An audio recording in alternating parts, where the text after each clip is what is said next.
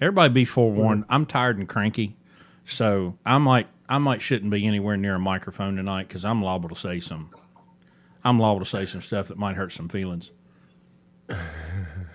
Well, we wouldn't want to do that. That'd be a first. I mean, we would never do that. So it's just been one of those weeks. God Almighty. Today I have been I've been truck mechanic. I've been appliance repairman. Fixed my freezer today. That was a rewarding experience.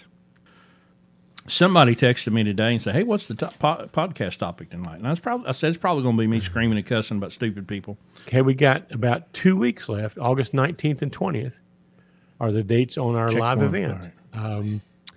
We have basically exhausted our normal seating arrangement. The room was set for, and that number has been booked.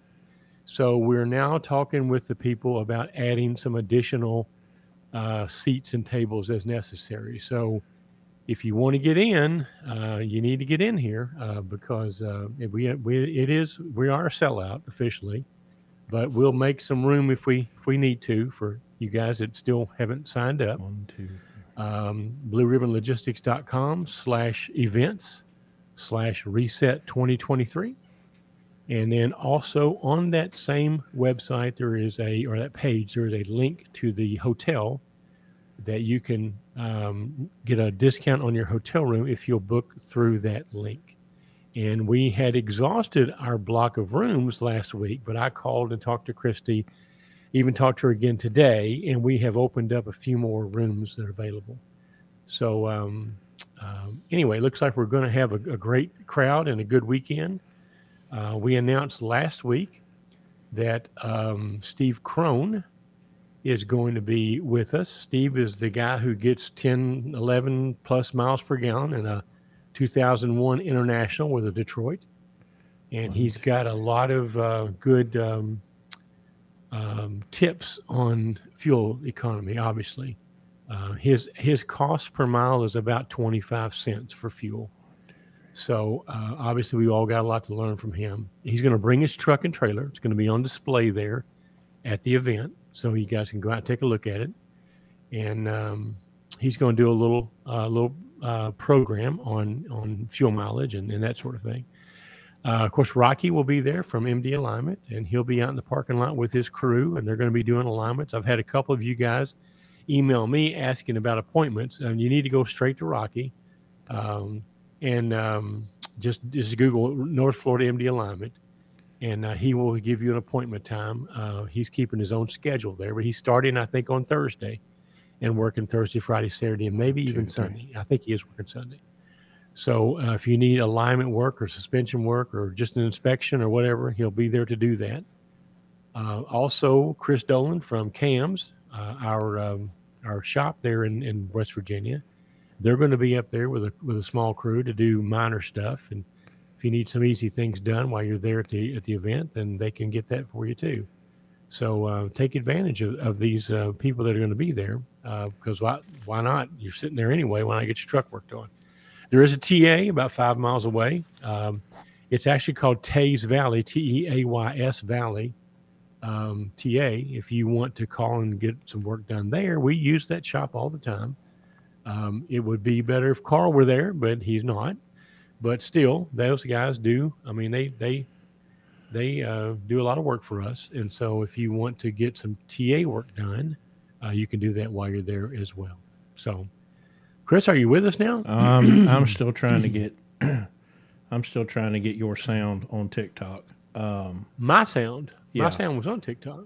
No. Oh, now you're there and I'm not. I'm trying to reset it and get it to the TikTok live thing is not.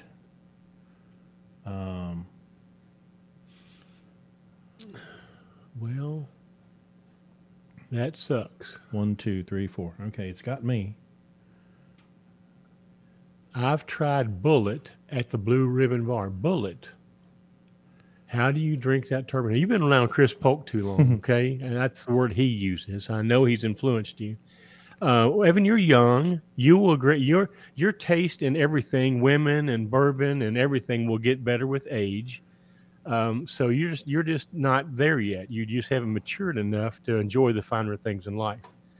I would find another mentor if I were you though, because the one you got as far as bourbon goes is not a very good one. Okay, he drinks shitty beer. So I'm trying to restart TikTok and see if that'll do it. I see that because I just lost it. Okay. So who else we got? Well, I can't really answer questions because I'm not on TikTok. So Jim Callahan's with us. Hey, Jim. Jared Anderson, Rod. All the usual suspects are here. Truck for sale for y'all in Georgia. All right. Well, I was on Kevin's, one of Kevin's shows this week, the Free for All on yesterday. Well, until Verizon crapped out and cut me off. But we had a listener or two on there that were talking about us. So Kevin brought me on to get our story. But I almost had him coming. If it weren't for the fact he's going to the NASDAQ convention just a couple of weeks later, I think I almost had him showing up there. But we'll see. I'm not certainly going to say that because we didn't seal the deal. But I think if it weren't for the NASDAQ thing, he's already committed to being the main speaker. I think we might have gotten him this year. So. But he doesn't like to fly, so he'd have to bring his motor home, and that's another challenge because it'd take him a week to get here. But anyway,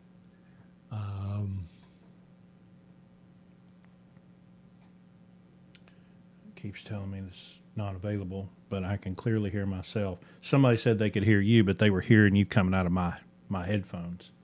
I don't know why this thing is. Is it you now and not me for sure? Yeah, it's audio settings. Such a pain in the ass.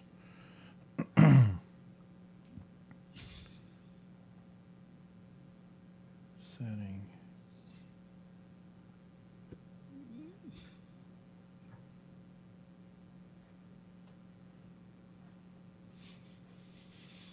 So Chris has been stirring it up this week with some TikTok shorts, I guess, that we recorded a few weeks ago in that episode 169. He's got a bunch of shit stirred up. I can see.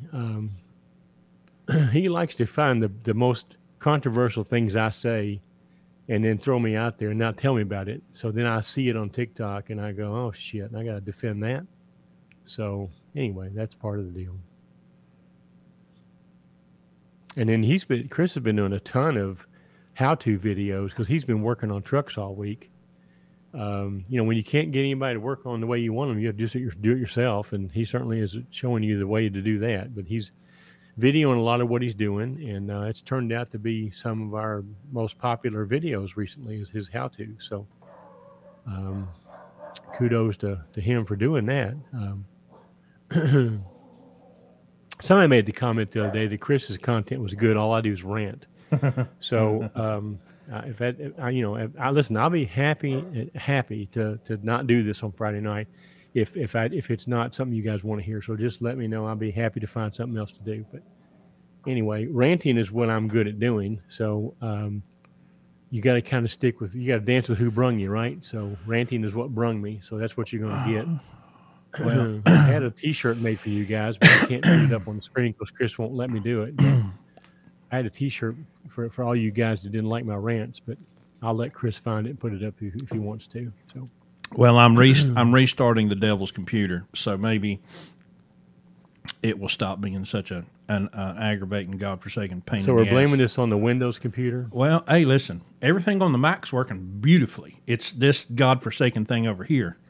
So why do we have to use a Windows computer? I mean, because it's 2023. Well, that's TikTok live thing won't work on Mac, and so I have to have a Windows machine to do it. So speaking of which, now I could have listened to Kevin's show on, the app, but to speak on it, I had to download Twitter, which I swore I'd never ever do that.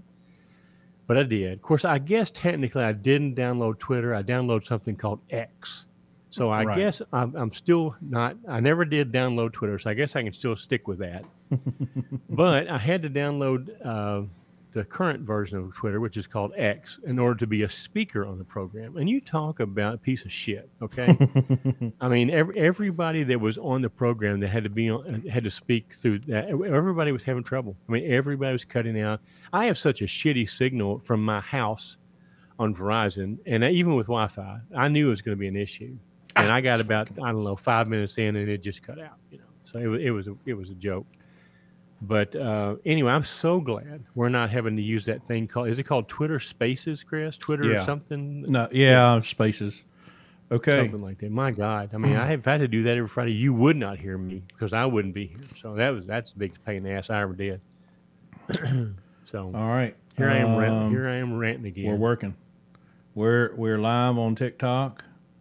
Well, I think. bless your heart. Maybe.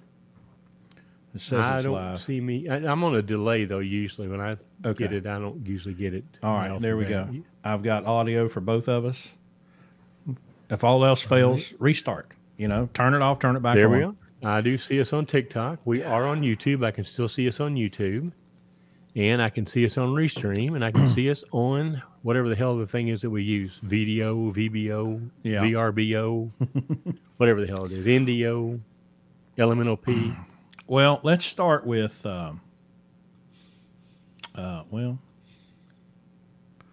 let's start with, how about a word from our sponsors? That's a very good idea. How about Chris. let's do that before, That's a very good idea. get that That's out of the an way excellent before I idea. start, Well, not getting them out of the way, but let's give them their due. They are paying to do this, and so Right. we do appreciate getting that money. So look. I've been a customer of theirs since 2009. So I mean, we did this for a long time before we got paid, but we appreciate them, and we wish you guys would appreciate them by throwing them a little business. Chris, take it away and tell them what we do, what they do. Well, they do. They do everything. They have electrical engineers on staff. If you have a problem and nobody else can find it, Pittsburgh Power can. They've demonstrated that over the years. They're the perfect example to me of the market solving problems. When the state and the regulatory apparatus start causing problems, it's always up to the market to solve them and fix them. And they came up with the help of Dr. Jane. They came up with the Catalyst, which is a game changer if you're running a 2010 and newer vehicle, or 2004 really. Anything from EGR up, the Catalyst is a game changer because soot is supposedly what we're trying to solve, but soot is also what kills these emission systems. So, they bought OPS 2 years ago, probably. Yeah, long in there, yeah. And so we're stocking distributors of Pittsburgh Power Catalyst, OPS. I'm getting ready to install an OPS on a truck here. If I could put in an order for about 6 more hours in the day and 2 more days in the week, I'd be in really good shape. Yeah, listen, that's the story of my life. Yeah. But we just did. I just did 2, and I've got some video recorded. I've just did 2 what we call Delta D services on 2 trucks. They were due at the same time, and our D service happens every 100,000 miles, and the truck gets shocks and it gets a new air dryer, and we do everything that we do in the other services. Service the fleet air filter, change the OPS filter, change the factory filters, do a chassis lube. And I've done that on 2 trucks this week. And so I took that oil sample and sent it off. And so here, probably Tuesday or Wednesday, we'll be getting a couple of emails, and we'll know what's going on inside these engines. And one of them, we do know, had bad injector cups. And when you have bad injector cups, fuel and coolant find a way to meet each other. And so we had a cooling system full of diesel. So I'm going to be curious because we had a situation where overnight coolant would seep down into the cylinders, and then in the morning it was very hard to start, and it would blow white smoke. So there's a pretty good chance that we may find coolant intrusion into the oil if it seeped down past the rings while it was setting. So, but think of that, the number of engines. I know we've probably saved at least 3 since I've been here in 5 years by being notified in advance that there's a problem inside the engine that you would never know. It didn't run different. It didn't act different. Nothing else changed. And then, we got coolant intrusion. Let's look. Do we have a head gasket blown? What's the problem? Or a EGR cooler? Do we have a bad injector? Do we have a fuel pump leaking? That oil sample is like a blood test for a diesel engine. So, absolutely. And we do one every 25,000 miles, and we keep and they're, they're historically archived. So when you look at the most current oil sample, say it's number 15, you can go back and reference to the previous 14 and see if there's any trends or things like that. So it's a very, very valuable diagnostic tool, very valuable fleet management tool. It's part of what makes the OPS such a good, cost saver. It's not just the cost of not having to change oil every 15 or 20 or 30 or 40,000 miles, but having this diagnostic tool that saves you from having to buy engines, and if you threw the oil away, you still wouldn't have the evidence. You just threw the evidence down the tubes. So the lab sampling is a critical part of the value of the OPS and the OPS system, is having that blood test, every 25,000 miles of what's going on. So, anyway, we huge proponents of that. And we'll discuss this in detail at the event. You guys are going to come.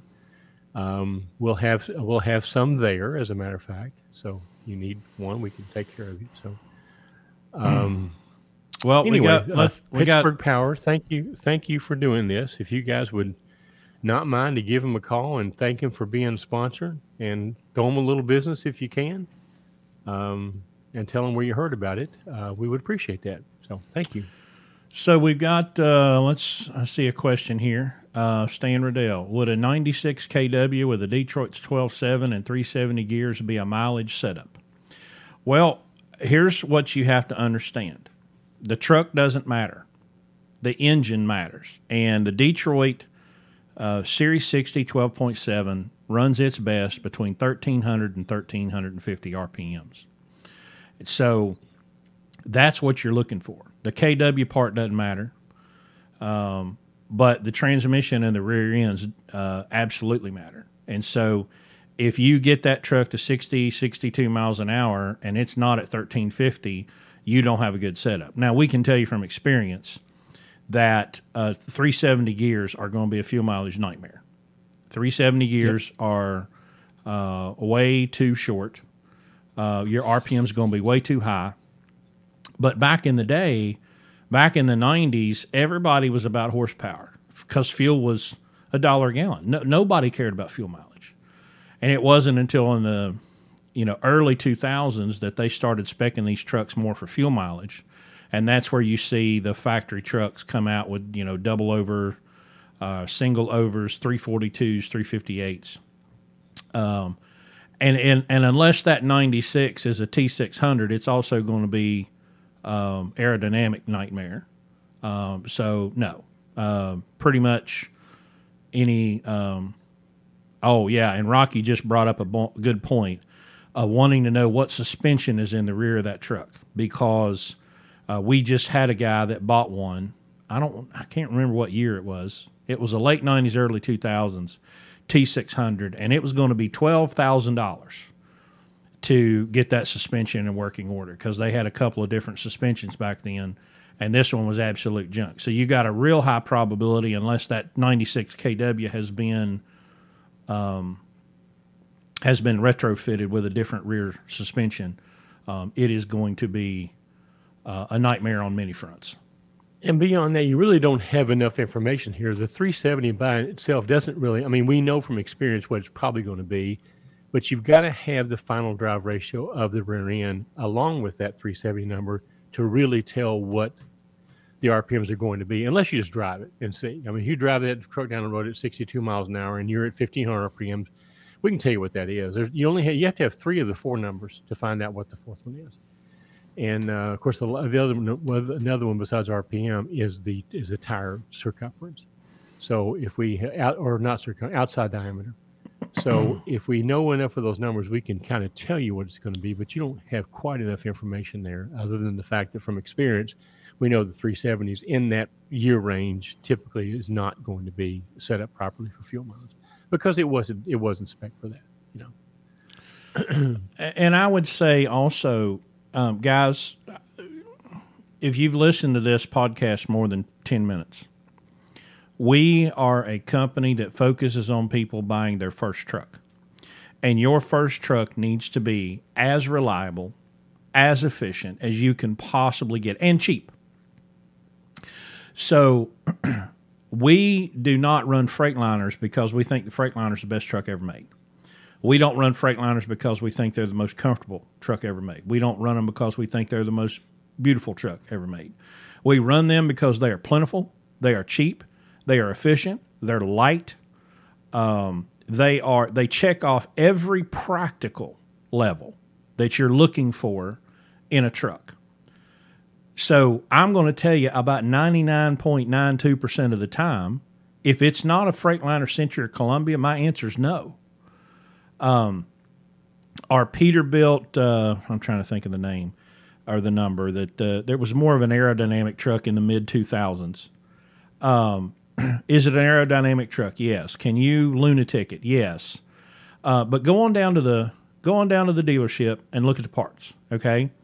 We had a guy here, 387, I think was the number for that truck. It was it was identical truck to what was the T2000 for Kenworth. It's 387 what it is. Yeah. And he needed some exhaust parts. Now, the first problem is that the exhaust comes out of the turbo and goes straight to the ground to a 90, and then over and to a 90 and up, and then to another 90, and then out to the pipe and another 90, and there was like 5 90-degree turns in this exhaust. Well, there's a Peterbilt dealer here in town, and he was like, "Hey man, if I give you a comm check, I ordered some parts. Will you run over and pick them up for me?" I said, "Sure, I'd be glad to." So I go over there, and what he had ordered was the downpipe, comes right off the turbo, and then two or three other pieces. Okay, I could hold all of this in my arms. It was $1,200. Okay, the Freightliner comes out of the turbo, hits a long pipe about 6 foot long, hits a 45, hits the muffler. Okay, that's the kind of stuff we're talking about. When you're operating a truck for the first time, you need to not have to spend $1,200 or $1,500 on $300 worth of stainless steel or galvanized metal or whatever the hell it is, right? You need to not have to spend, God knows, I mean, the just for fan clutches and all that other stuff. It's ridiculously, prohibitively experienced for your first truck. And that's why we say... Let's say that again for people in the back row, because that was the whole premise of me being on Kevin's show, was because one of our followers called in and was, he was preaching the gospel, but again, a lot of those guys on Kevin's show aren't buying their first truck. They're experienced truckers, and they've got, they're not in a situation that our market is to teach you guys that are buying your first truck for the first time, getting in business for the first time, to buy this truck because it keeps the risk as low as it can be kept. We're not trying to preach to people who are established business owners and have been in trucking for a number of years and got money in the bank. We're not telling you what you have to drive. That's not what the point here is. We get this misconstrued especially on TikTok, because we got all these drive-bys on TikTok. And so, it's understand, hear us loud and clear, okay? We're not trying to tell the industry that they can't buy new trucks. We're trying to tell people who are getting started for the first time, buying their first truck and trying to get in business and stay in business and not be on Facebook tomorrow ranting and raving about how they can't afford to pull freight because they've bought too much truck. So understand clearly what we're trying to do here, and don't misconstrue it, and don't take it out of context like a lot of you tend to do. So there's my rant. I wish you'd found my T-shirt, Chris.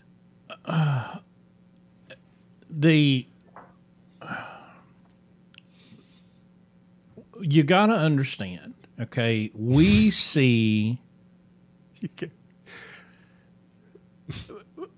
with 11 trucks, okay, and we see people come in and say, okay, I see the value of self-employment. I see the value in owning a truck. They see the opportunity, which used to be one of Larry's catchphrases, see the opportunity. And then they find out, oh, wow, this is a lot of work. This is so much more than just driving the truck. And we see what happens when a bad trip planning decision is made, a bad hours of service decision is made. I shouldn't have stopped here. I should have stopped there. I should have stopped for a 5-minute pee break and then did whatever I did here on a 10-hour break instead of stopping for an hour, 30 minutes before, because it was convenient for me at the time. We see those mistakes happen, and we see the ripple effect. I've got one right now paying a dear price for a bad routing choice on Wednesday. And by the time Friday comes around, he's in deep shit because of Wednesday, right? And once that decision's made and that time is gone, it's over.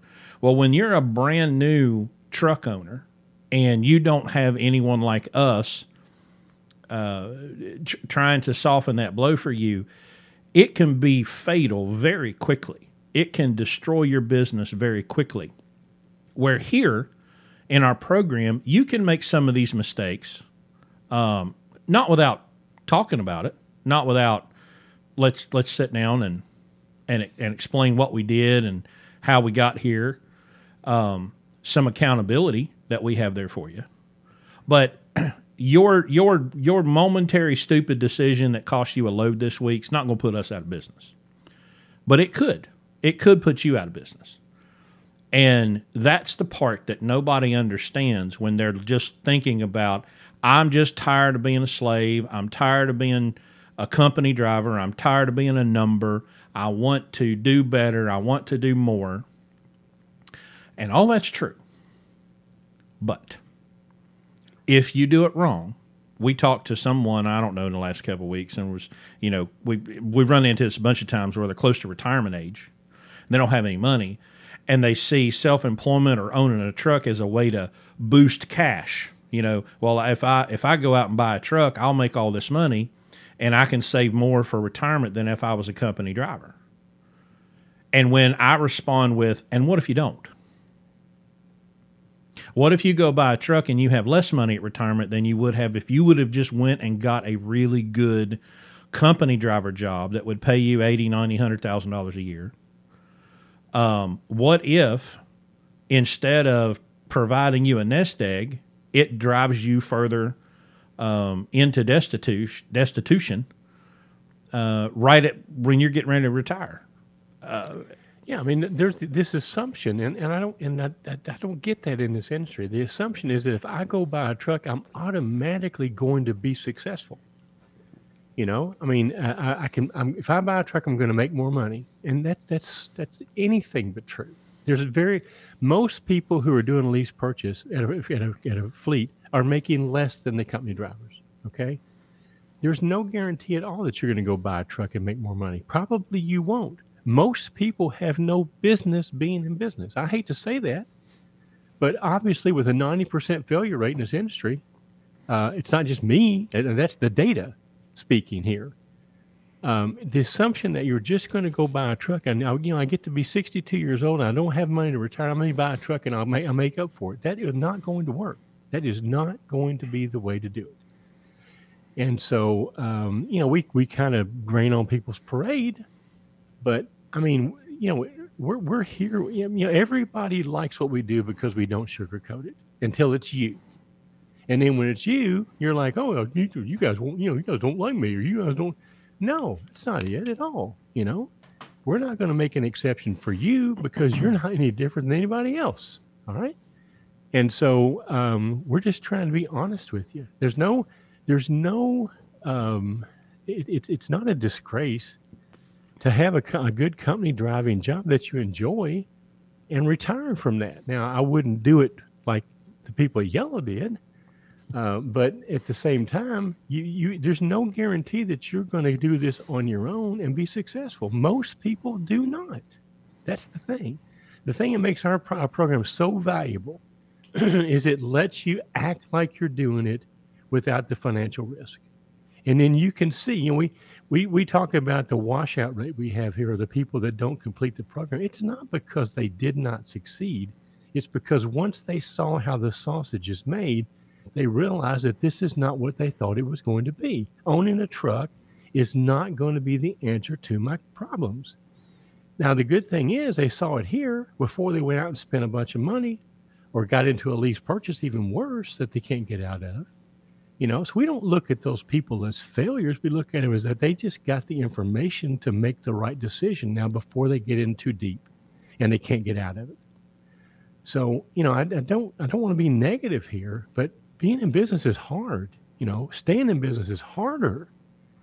And so, you know, that's what we try to do here is open your eyes and make you understand here is the effort it takes to do this. And if you have a hard time doing it for us, you're never going to do it for yourself, ever. So, you know, trying to understand what we're doing here. We're not trying to, we don't have winners and losers here that we choose. We try to give everybody that has the possibility of succeeding the chance. And it's up to them, you know. I will tell you this, the longer that you've been a truck driver and come to our program, the less likely it is that you're going to stay because you have habits that you will not, even though you say you will, you cannot walk away from. You will not do it. And so where our success is much, much higher with people that are new or newer to the industry because they're still coachable. They don't think they know it all. And when Chris is trying to explain to them the way we do things, we don't get, well, that's not the way I used to do it. Well, wait a minute. If you're in the program now because you didn't like where you were before, why do you think we're going to come here and change our program to suit you? That's not what we do. Our program's based on our experience, our success, our ability to do this, you know, and help you do it because we know what works and what doesn't work. So anyway, I probably got on a little rant there again. Kristen, I need my shirt. What shirt are you talking about? I sent it to you. So if you don't like me. Okay, I'll see if I can find it. Question on TikTok. Gerardo Serrano just bought a 2000 FLD 120, 12.7 Super 10. Any thoughts or recommendations? Probably going to have 390s or 370s in it.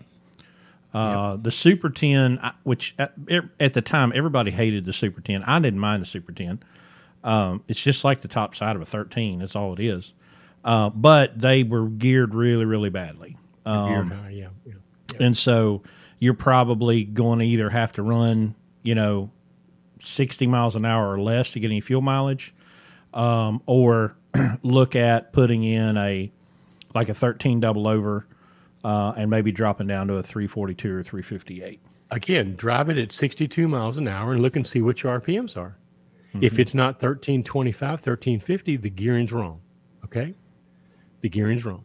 So you're going to have to fix it by either changing the transmission or changing the rear end gear. One or the other. So. And I've got equal questions on TikTok and YouTube about the audio feed on the podcast. Yes, we're still doing it. Yes, I'm behind. Fleet manager, truck mechanic, in addition to dad and all this stuff. I'll promise I'll get it caught up. Yes, we're doing it, but I have to take the feed that we do on YouTube and I have to download that. I have to rip the audio. There's a bunch of processing that I have to do. But I will, pinky swear, get those caught up by the end of this week. Y'all cut him some slack, okay? The guy's been busy, all right? I've got at and least we got this event coming up we're planning for. So I mean, we're busy folks here. I'm sorry we didn't get that done, but give us a little slack here. We'll get caught up. So I've got at least 40 hours this week working on trucks, in addition to fleet managing and all that stuff, and I'm tired as hell.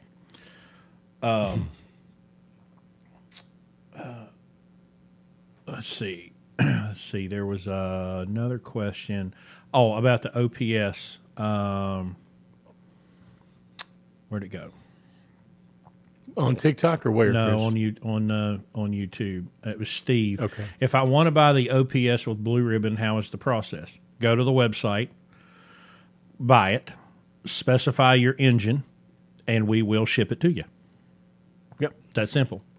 Be shipped to you, I think, FedEx. You get it in a couple of days. Yeah. With the tracking numbers.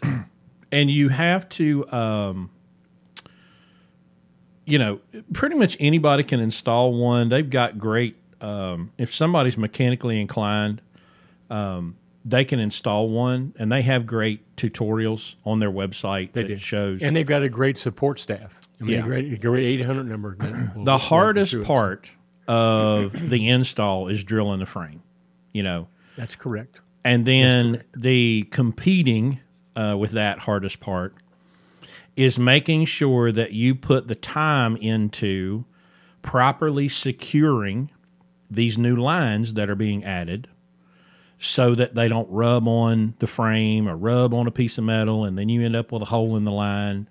That's the secondary issue, is just taking your time, routing the lines thoughtfully and carefully, and making sure that they're protected so that you don't drive 1,000 miles down the road and because that's a high pressure line. It's got oil pressure running through it, and if one of those gets a nick in it because you didn't secure the line properly, your oil's going to leave the chat very quickly.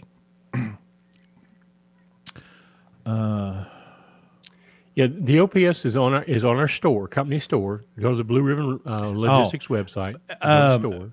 I guess he's saying, Leon says he wants to know if he can pick it up at the event. Absolutely. And there'll be no shipping. They'll save you some shipping money. So yeah, but go ahead and get it ordered so that, because we don't have a stock of OPS. When you order one, we drop ship it from Pittsburgh Power. So if you want one at the event, go ahead and order it and specify that in your order, and we'll have it for you at the event. We'll hold it for you to the event, and there won't be any shipping charges on it. We stock the supplies. We don't stock the units because we don't have any idea what truck it's going into. Yeah. So that's why we don't keep a big variety of those around. We do have the supplies, the lab kits and the filters. You can get those anytime you want to come through West Virginia, or just order them. We'll ship them to you right out of West Virginia. But the units themselves come from Pittsburgh Power. So, but yes, you can do that, and we'll have it for you there. So,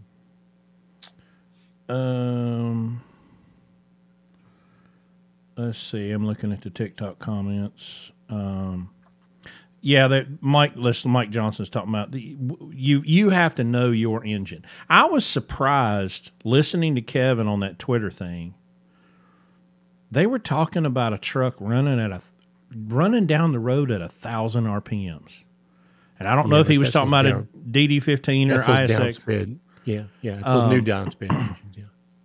But I mean, that's crazy to me, to think about rolling down the road in a big diesel at 1,000 RPMs, because we're usually in the 1,300 range.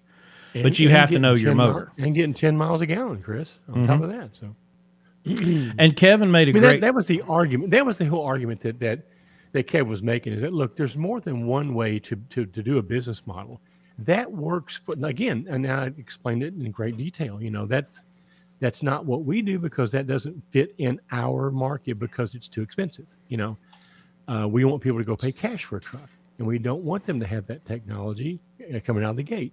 But again, I also went on to explain to him that our Lunatic 2.0 truck would be a 2016 or later truck. Now I don't know about downsped. We're not probably at that point yet, but that's why I go back to repeat what we do. Our market is for first-time guys buying their first truck, not your second, third, fourth truck, the truck you're going to retire in.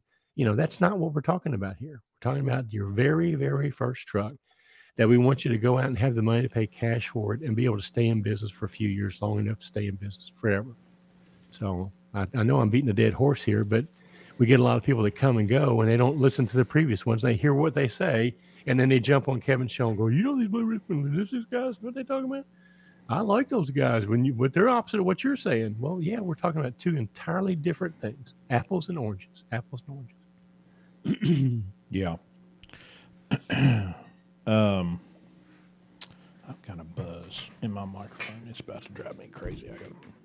There we go. That's so much better. Let's see. What else we got here? Chocolate bonbons all day. Well, it's plain M&Ms. That's my.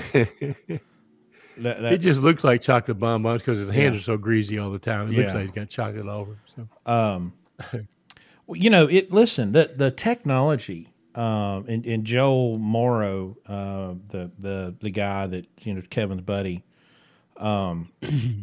it's amazing where we've gotten to with new trucks. Okay, that they can. Our friend Gene, you know, is getting 10 miles per gallon. You know, which is outstanding. But let me remind you, okay. Every decision, okay, it's going to be made here. So let's say that a truck can save you 4 miles per gallon per year. All right, I'm going to hit y'all with some math. So let's say you're going to run 120,000 miles, and you're going to get 7, which is our standard, in a lunatic truck. That's 17,142 gallons. Time, what's our fuel cost right now? 350 is average. Let's go 350. Okay, that's 350 is average. That's $60,000. Okay, we're going to do that same 120,000, and we're going to divide by 11. All right, that's 10,909 gallons times 350. That's 38,181 minus 60,000. Okay, that's a difference in just fuel of $21,818 divided by 12. That's $1,800 a month. I can afford an $1,800 a month truck payment. No, you can't. No, you can't. Because that $1,800 payment is still going to be due when you slip on the ice and break your ankle. That $1,800 a month payment is still going to be due when it's sitting at the truck dealership waiting on warranty. That $1,800 a month truck payment is still going to be there when your kid gets sick and you got to go home for 3 weeks and deal with that. Okay? Yes. Oh, I could look at if I had that new Volvo D12, I could look at all the money that I could save, and then I can justify the truck payment. Not as a first-time truck owner. As a first-time truck owner, your number one job is mitigating risk. That's your number one job. And so if you can lunatic a truck, which we tell everybody, it's $30,000 to $40,000 to get one on the road in a reliable, efficient manner that you can go haul freight with, and not have if the thing burns to the ground, well, just collect the insurance check and go get another one. But and that $1,800 needs to be going in your maintenance account anyway, not towards the truck payment. Right. So, and we've always said 15 cents a mile for maintenance. So what I do with my, I lost the BSC 9000. Here it is. All right, 120,000 miles, okay? And we budget for 15% deadhead, so 0.85. That's 102,000. That's $15,300 should be, you're going to spend that in maintenance. 15 grand divided by 12. Oops. 15 grand divided by 12 is about $1,250 a month for maintenance. Now, $300 or $400 a week. Are you going to spend exactly $1,250? No, you're going to have 90 days where you don't do anything, and then you're going to drop $5 or $6 grand. right? But Kevin was taking a call from a guy, and this was a classic case.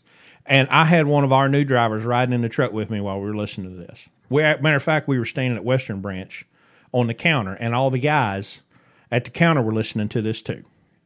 And the guys all got this 2016 Cascadia and yada yada yada. And so another listener or speaker, whatever, on this Twitter Spaces thing goes, well, hey, because the guy needed one box.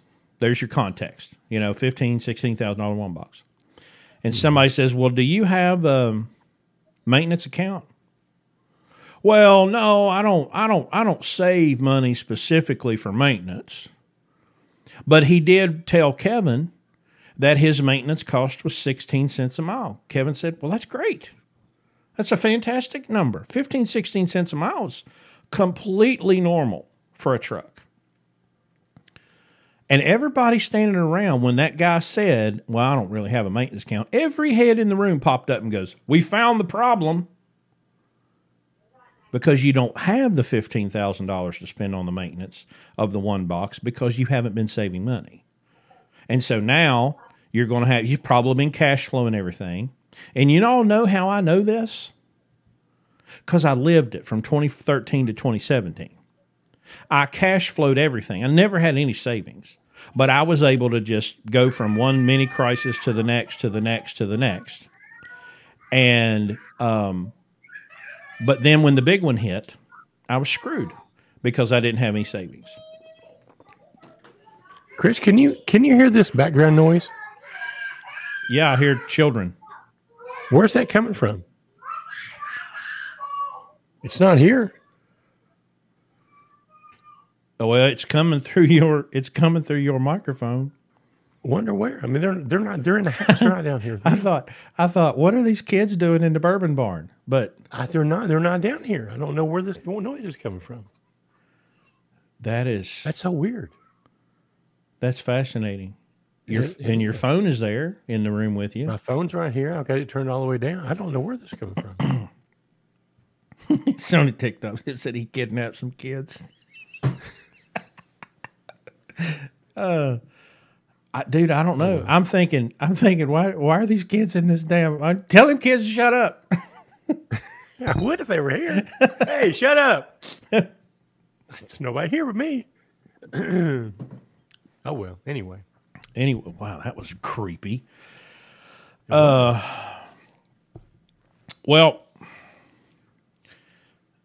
I've lived this, okay? The Larry's, had his ups and downs in business over the years and has probably laid a couple eggs here and there. I mean, anybody that's been in business has had problems, has made a decision they wish they wouldn't have made, and there was a financial consequence to that. Everybody has, okay? But I have lived what I'm trying to get y'all to avoid. I've said it before, and I'll say it again. Being self-employed is the greatest freedom you will ever experience. But if you do it wrong, it will be the biggest nightmare you've ever experienced. It will destroy you. It will destroy your life. It will destroy your marriage. It will destroy your relationships. It will destroy your finances if you do it wrong. And that's what we're trying to get y'all to understand. Excuse me. We want you to be in business. We want you to be self-employed. We want you to have that freedom and liberty that comes with that. We want you to have the financial wealth and riches that comes with that. But there's a right way to get there, and there's a wrong way to get there, and the entire trucking industry is telling you the wrong way to get there. Saw them what the truck today, or I don't know if it was today, but I saw it on TikTok. Justin Martin and Dooner were talking about these lease purchases. They're literally signing somebody up with less than 6 months of experience driving a truck for a lease purchase. Out of orientation, Chris, out of CDL school. It's just stupid, And so here we are in the midst of this market. Let me bring my spreadsheet up here so I can give y'all an accurate number. Our current year to date, we are at $3.34 per loaded mile with 19.3% deadhead. $3.34 for every loaded mile that every truck has done. We're right now at 68,000. No, I'm sorry, 50. I don't have my glasses on. 56,861 loaded miles at $3.34 per loaded mile. Now, I don't know if you and I talked about this, but there was a guy on that Asian mother trucker thing, had 5 paid-for Peterbilts, and he shut his company down.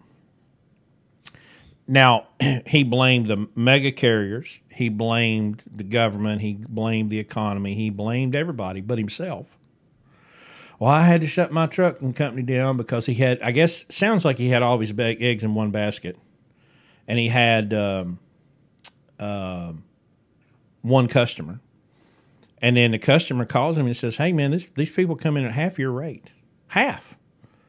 And he's like, well, I can't come off. And he said, quote, well, you know, these mega carriers are paying their people 55, 60, 65 cents a mile. I pride myself on paying my drivers well. Okay, so you're deciding to pay an above market rate. You're choosing to be on your own rather than partnering with a carrier, because he was complaining that the carriers, the big carriers, they get 75 cents to $1 a gallon off of fuel. Yeah, we do. Damn sure do. But you're so prideful that you're not going to do that. You're going to shut your company down and put the drivers out of work rather than making adjustments for the market. Well, hey, Hoss, that's nobody's fault but yours. Oh, there I go stepping on toes. Well, what he's not saying there is that's what he has to pay those drivers to get them to stay there and work for him. Mm-hmm. So, I mean, that's not exactly true.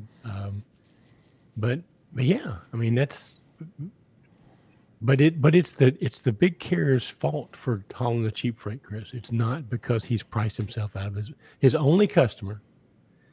You know, now I don't know how much you listened to that Kevin thing today, but there was a broker after this, and there was a lot of talk about serving the customer. Mm-hmm.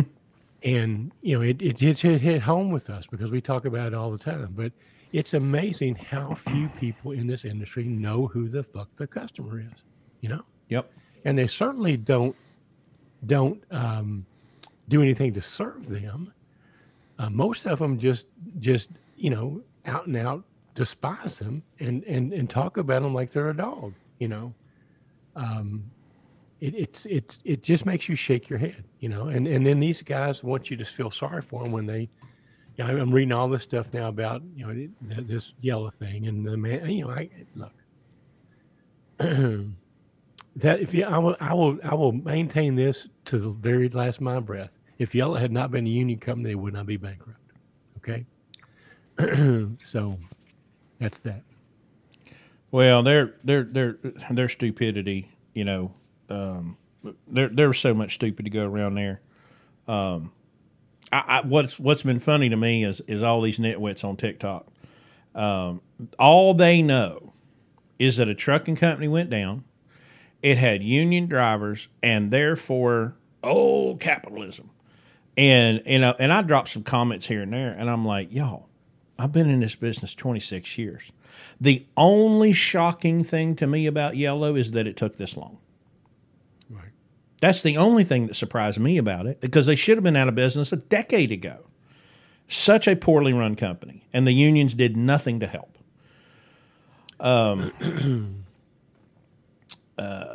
You know, I had a talk with a guy today, so a technician, and I said, "Listen, I'm gonna come to you. I want to talk to you from the position of the consumer, okay? And I want you to understand that what sets two shops apart is not skill, knowledge, and experience. That doesn't set two shops apart, because I can find somebody in a shop that's got skill, knowledge, and experience. What sets them apart is attitude. That when you open the hood of my truck and you see something out of place, put it in place. Or at least say, hey, I see something out of place. I see a nut missing. I see a line unsecured. You know, that's what separated Carl Bonecutter from every other person I've ever encountered in this business, because Carl never asked me for permission. I would just say, hey man, well, listen, I cleaned up them lines and I fixed that, and there's a nut missing over here, and I got this. That's what separated him apart, and it was only because he cared. That was my point: is the desire to serve the customer. It was only because he cared so deeply. I mean, part of it, I'm sure, was it horrified him to think about somebody coming back. If it's something that he could have prevented. And man, when he would run into a problem, it'd keep him up at night. Of course, not like he slept much anyway. But it would drive him crazy that he couldn't figure something out. And then I'd get a call 3 or 4 days later. Hey, I've been thinking about that. And we'd come back. And after he'd thought about it and he'd churned it through, and he was right. So I guess let me give a Carl update. His wife posted a couple of days ago that he's doing better. They're trying to get him off the ventilator, and they've reduced whatever they reduce. But he's still got, obviously, a very, very, very long way to go.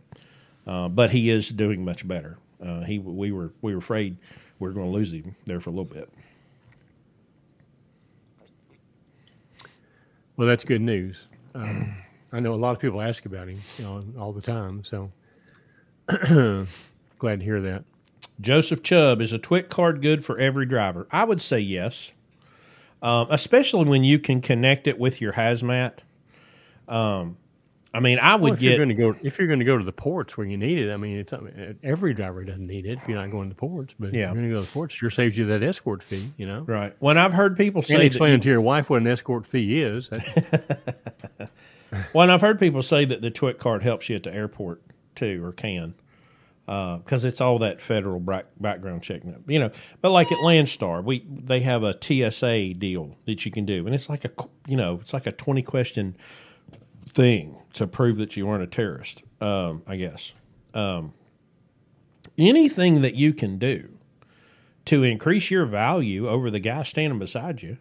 Absolutely. By the way, Evan, one of our new guys, went to cabs class this week. When you come to Landstar in the first 120 days, you have to attend a continued awareness of business and safety. Useless waste of time course. And he said that there was a guy in there really struggling. And the guy said, well, wait a minute.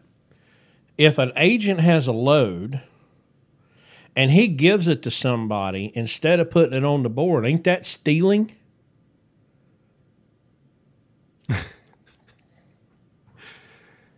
Ronnie had a long post this morning. I read it right out. I read it while I was laying in bed. And even had my glasses on, which made it even harder to read, which means I had to study it for a long time.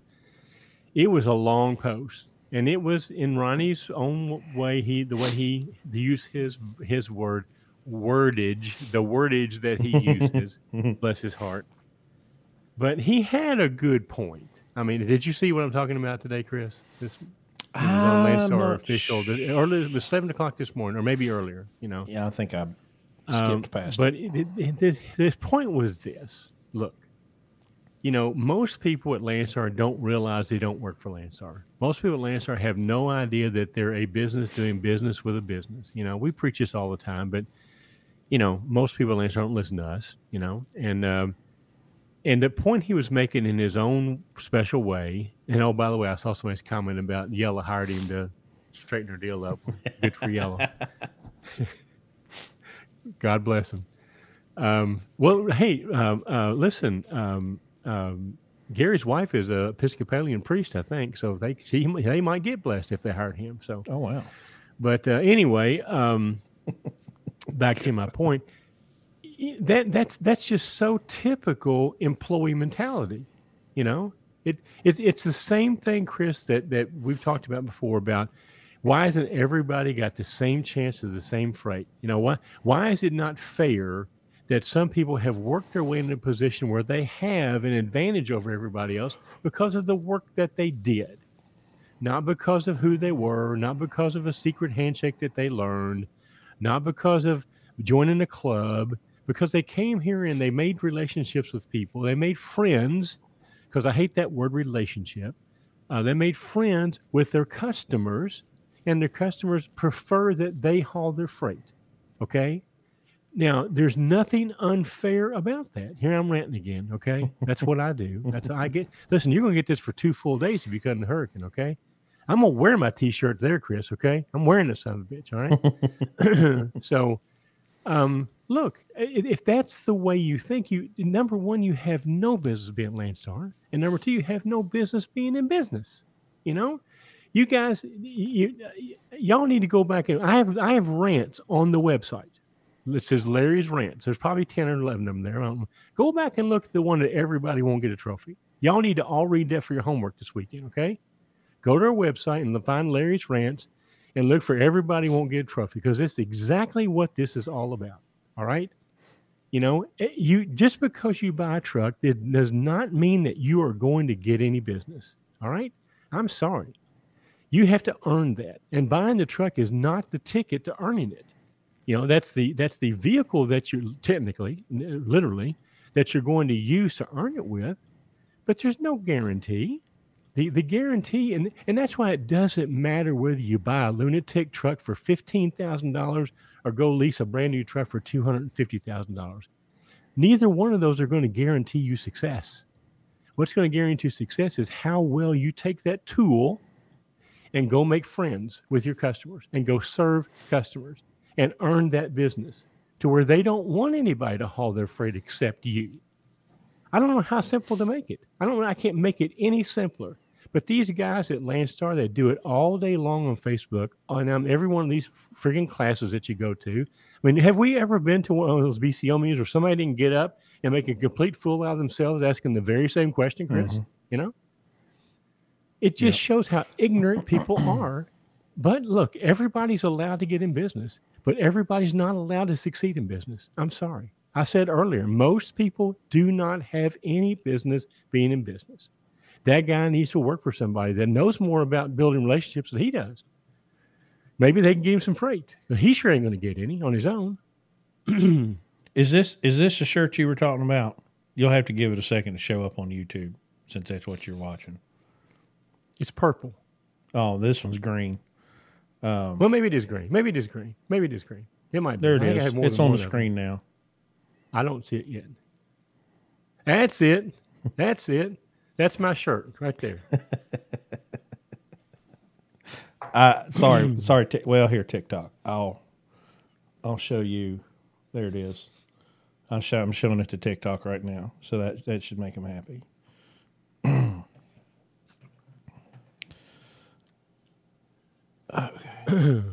I need to get that in blue ribbon blue, but that's my new. Y'all like my rants? There's my new rant right there. So. Well, there's so anyway. I didn't mean to step on your story. Go ahead with your cab story. I don't even remember now. Well, it reminded me. There was a guy that had posted in one of the groups years ago, and at this time, I'm doing a dedicated run where the agent doesn't post the load; they just send it to me every week. And he said that Landstar should force agents to post every load, and shouldn't allow agents to use the same driver every week. And I said, hey, Hoss, I earned that business. And if you use Landstar to take it away from me, that makes you a thief. You're a thief. And a socialist. And a sociopath, for sure. And going to get your ass whooped on top of that. Yeah. I can tell you that, so... No, I mean that's it. That's just a immature, unrealistic idea of what business is like. I mean, if you're going to build a Burger King next to a McDonald's, does the city have to guarantee you that because you built that restaurant there that McDonald's has to let all their customers share with you, or do you have to earn those customers right next door to them? You know, I mean, it makes no sense for anybody that understands business. It makes complete sense to somebody that has no business being in business. Okay. And this is, I wish I could have got on Kevin's show the other day with all his broker talk, because none of this broker transparency would have ever mattered if rates weren't in the hole and people couldn't make any money on their own. The only reason the transparency matters right now is because they can't make it in their own business. They want to take it from somebody that does and make the government give that to them. You know, that's all this is. That's all this broker transparency bullshit's all about. Mm-hmm. Speaking of bullshit, we've got a comment on TikTok, and I think I've seen this guy in my comments. 35% to Landstar, question mark. Okay. Well, I'm inviting you to tell me why you give a shit.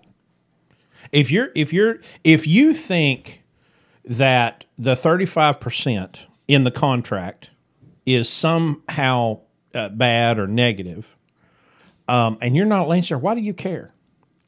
What does it matter? Yeah. Well, it's Chris, I'll explain to you. It's the same thing as broker transparency. It's the same thing. Doesn't affect him a bit. But let me rephrase the 35% is not to Landstar. The 35% are to all the different people that Landstar provides that someone with their own authority has to pay individually. And listen, we have people all the time. We had a guy just this week. Matter of fact, he might even be listening. He's had his authority. He's thinking about seriously giving it up because it costs him more to have his authority than it would be to come to Landstar. Okay, now I'm going to back off of my first one. I'm going to back off of my rage for a minute because he says I'm thinking of coming over. Okay. So, now that I've established you're not a troll, I'm going to downshift one gear. I still might light you up. So, buckle up.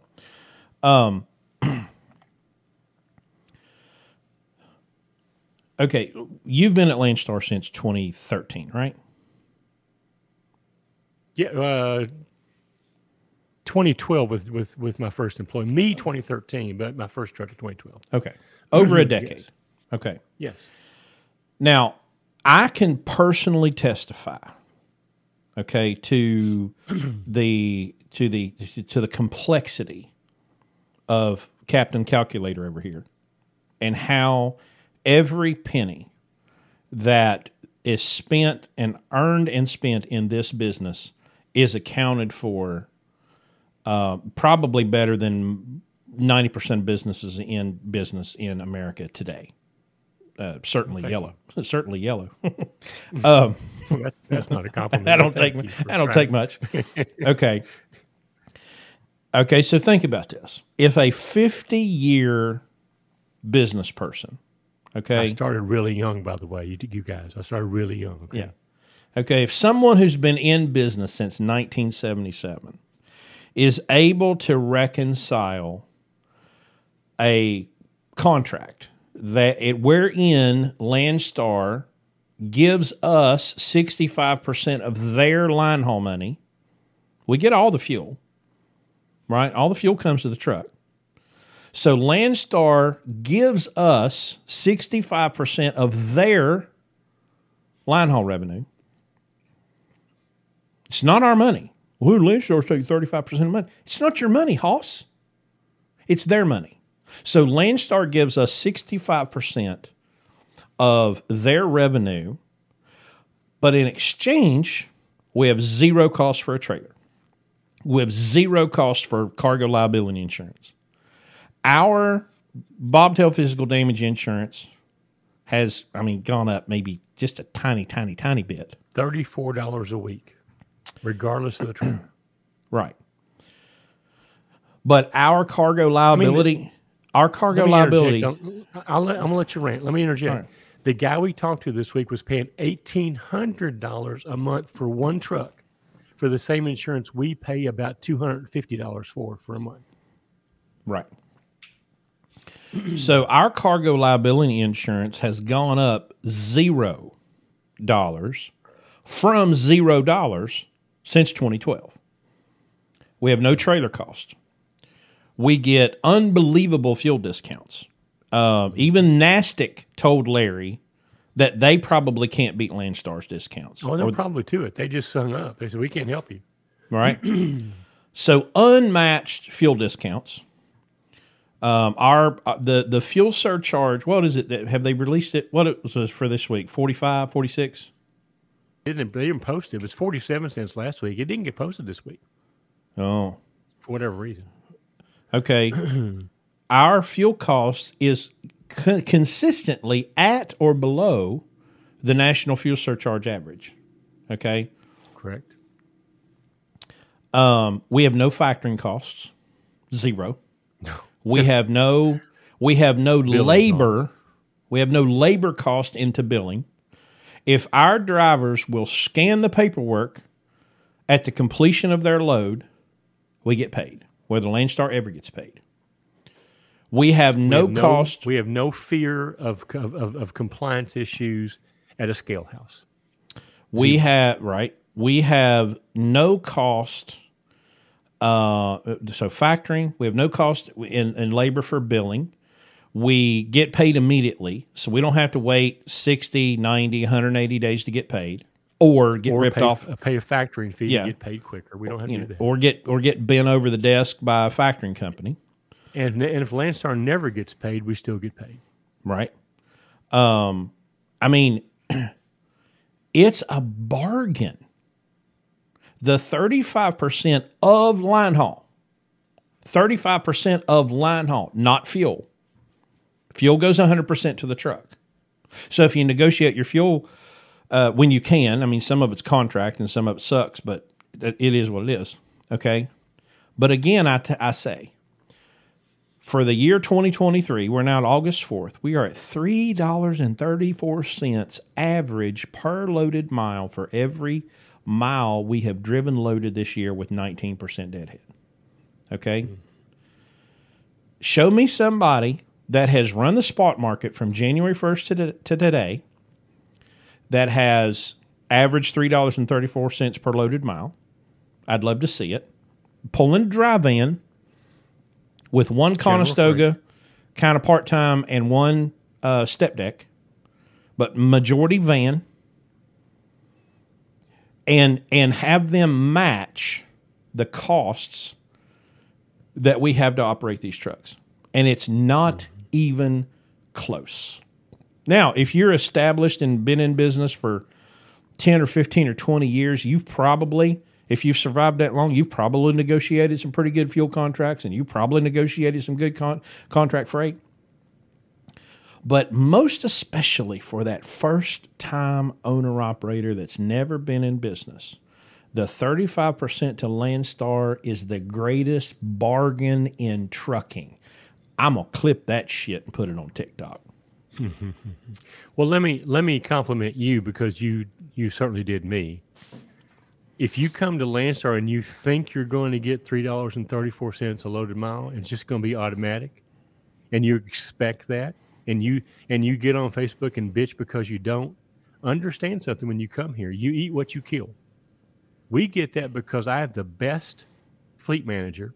I have the best load selector. I have the best negotiator. I have the best relationship builder in the whole wide world. He has a belt to prove it, and he has several trophies to prove it. He needs to put those on the wall behind him, by the way. So that's not guaranteed. We earned that. We work very hard to do that.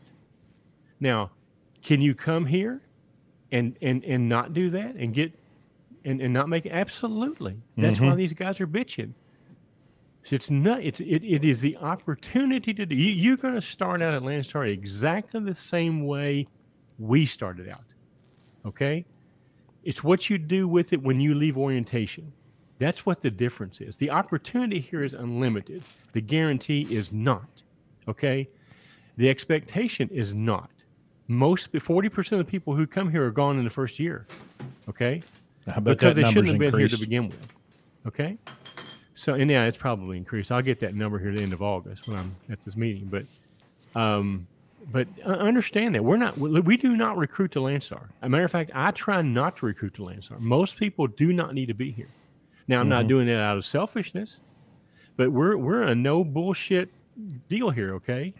And if you cannot negotiate, if you cannot control costs, if you cannot build relationship, make friends, I hate that fucking term. If you can't make friends with your customers, if you don't know who your customer is, okay, you're not going to do that here. You're not going to do it. And you're going to be mad because other people are and you're not able to do it. So understand that. You eat what you kill when you come here. And if you're not a pretty good hunter, you're going to be pretty damn hungry. Okay? So I saw one this week. Driver was really upset because they had taken a little short load, I guess, of some sort. Of course, the agent lied to me and blah, blah, blah, blah, blah. Well, things out of your control, I guess. It was supposed to be a one-day load. It took 2 days. And they got a negative settlement of like $114. Okay? Yeah. Of course, you kept calling it a paycheck. My paycheck was minus 114. Okay. When you're in business, you write paychecks to yourself. Yeah. Okay. Yeah. When you're in business, you pay yourself. You get a settlement. Your paycheck you write to yourself. But so, of course, to the comments, because that's where you find the gold. You'll find the virtue signaling post, but you got to go to the comments for the gold. And so I go to the comments. And sure enough, didn't take long. Well, I had a conference I had to go to, so I couldn't take another load. Guess what? But my paycheck was, yeah. Guess what, Cupcake? That's what. That goes back to what I'm talking about, Chris. You can't come here and have an employee mentality. Nope. It will not work. You're wasting your time coming here. You okay? Please don't come here if you're going to be that.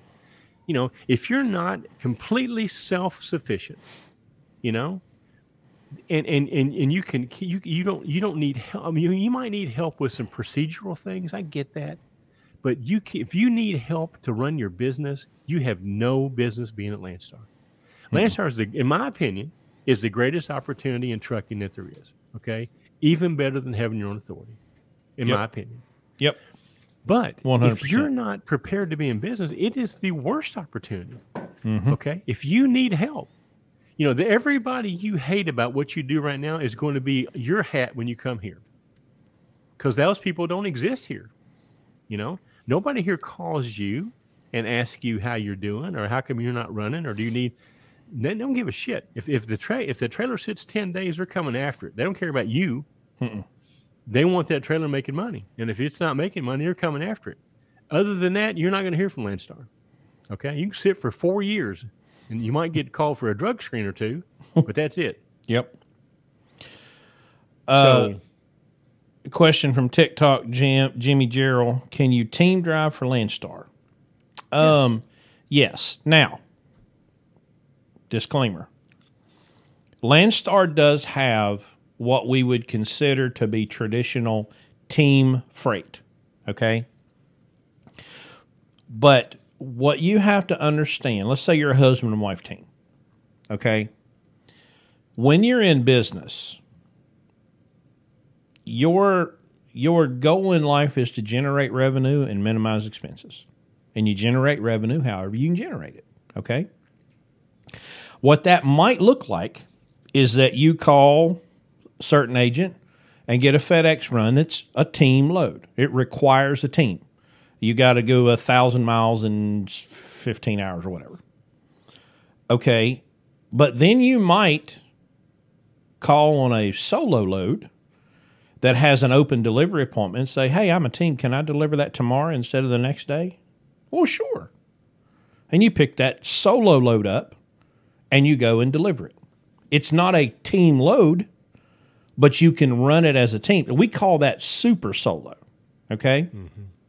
So as a team at Landstar, you don't have to run 5, 6, 7,000 miles a week.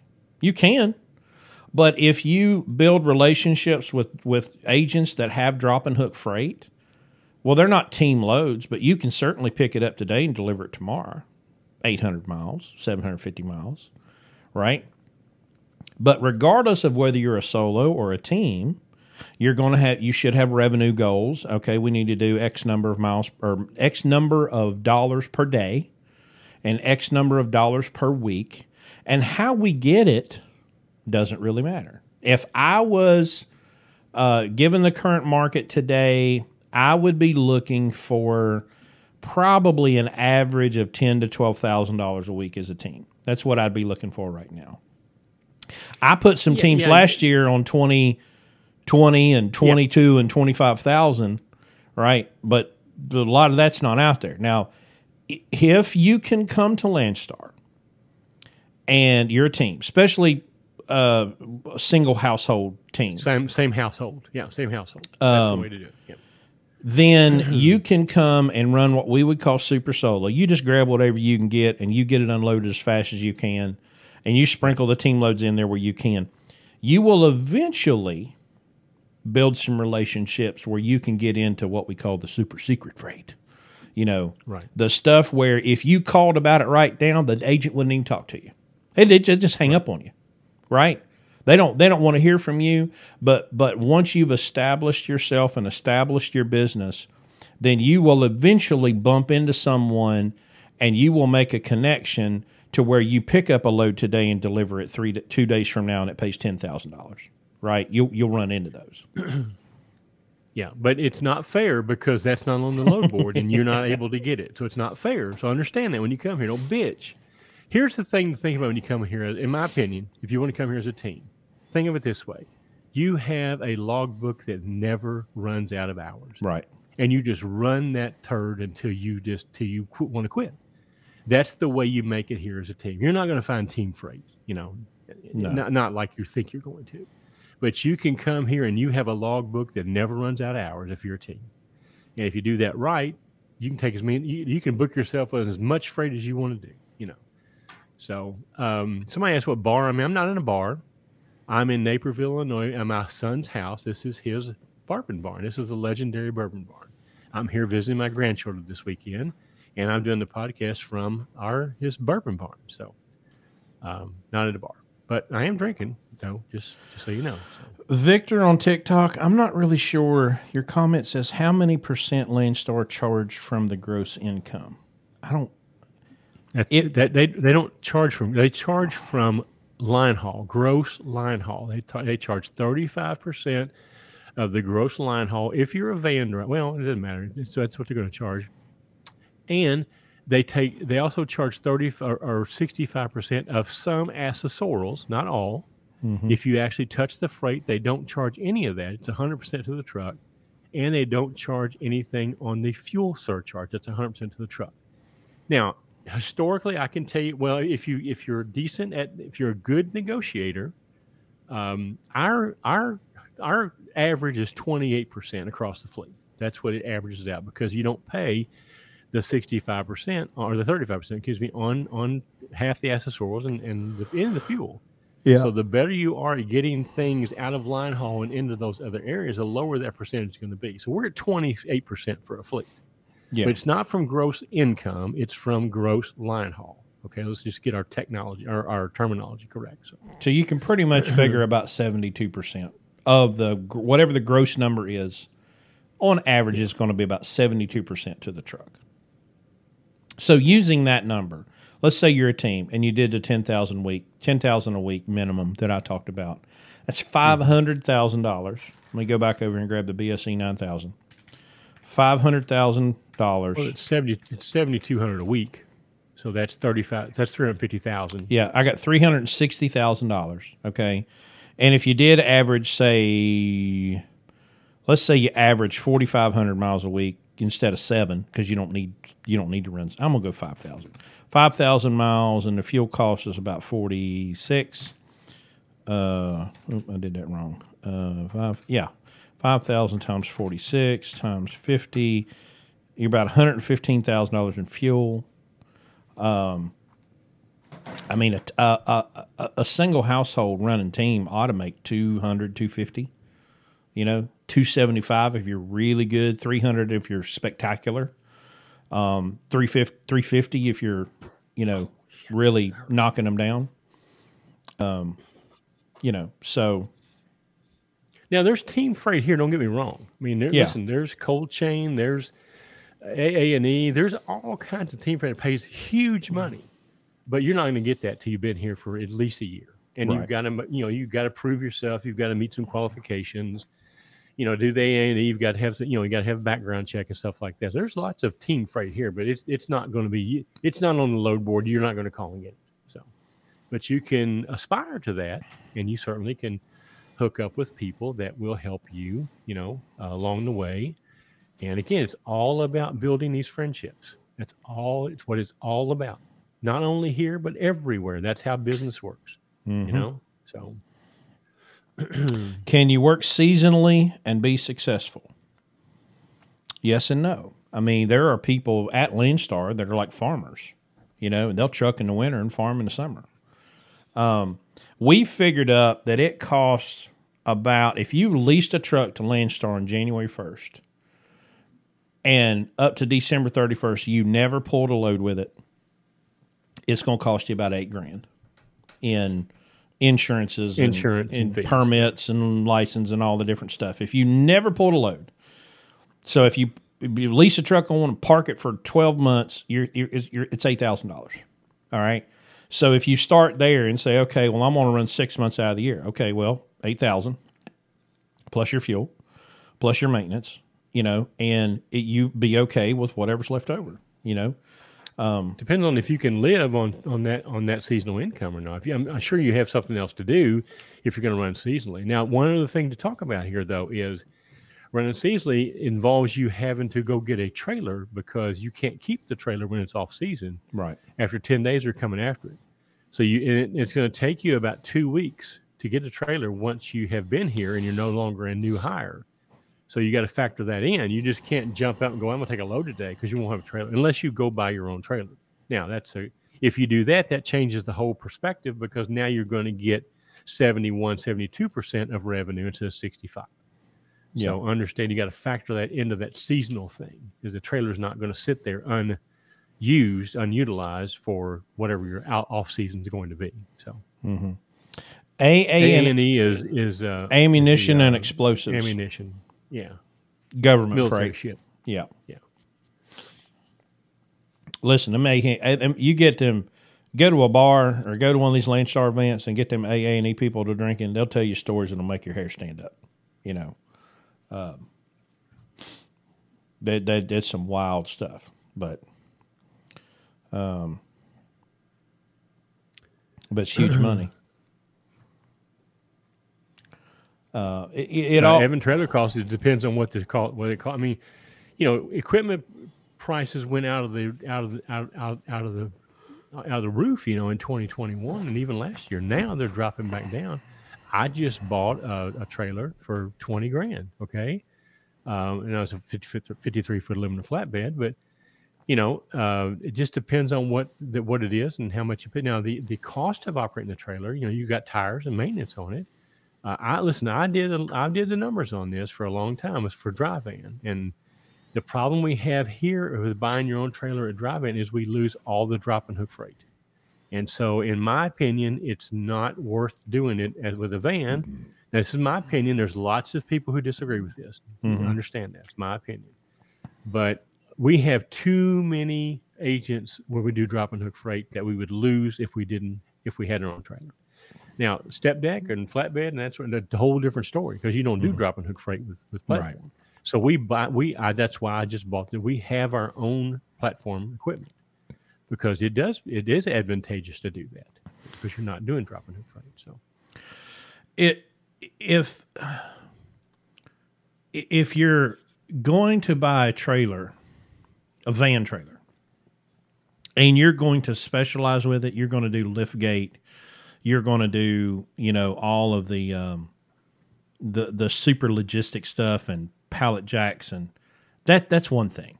Taylor Swift's tour, right?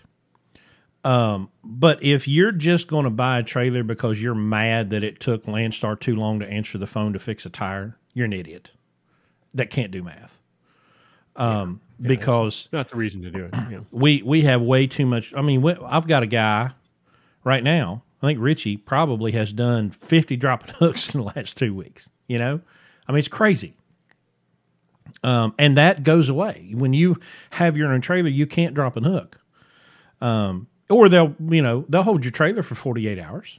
That'll help, right? But the platform is a different animal. The Conestogas, and I mean, we've been really impressed with the Conestoga. Conestoga, flatbed, step deck, that's a completely different story.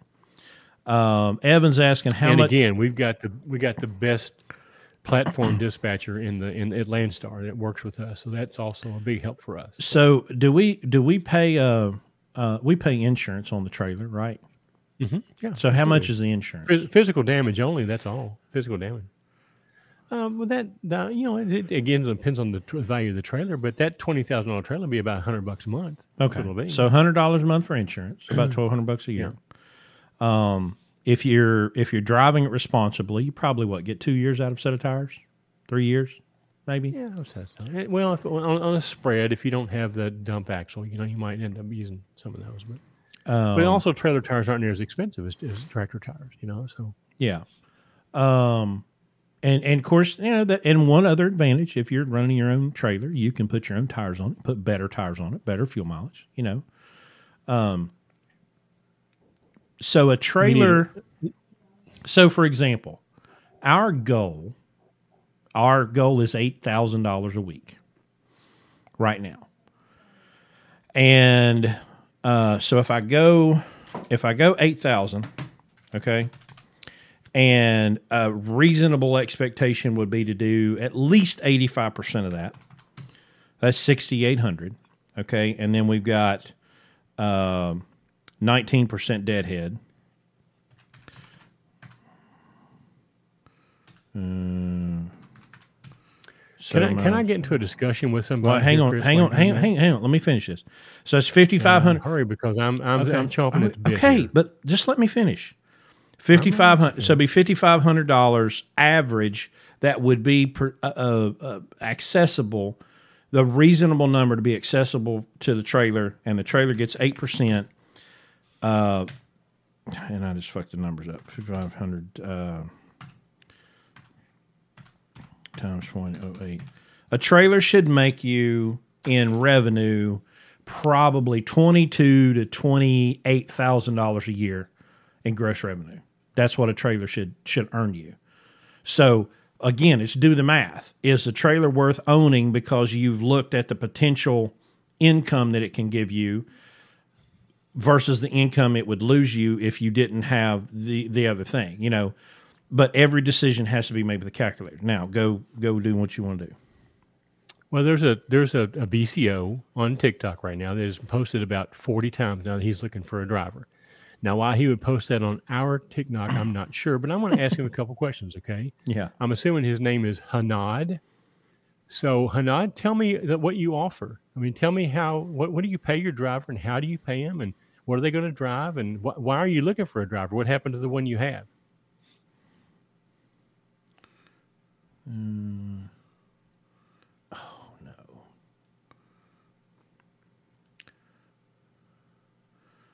no.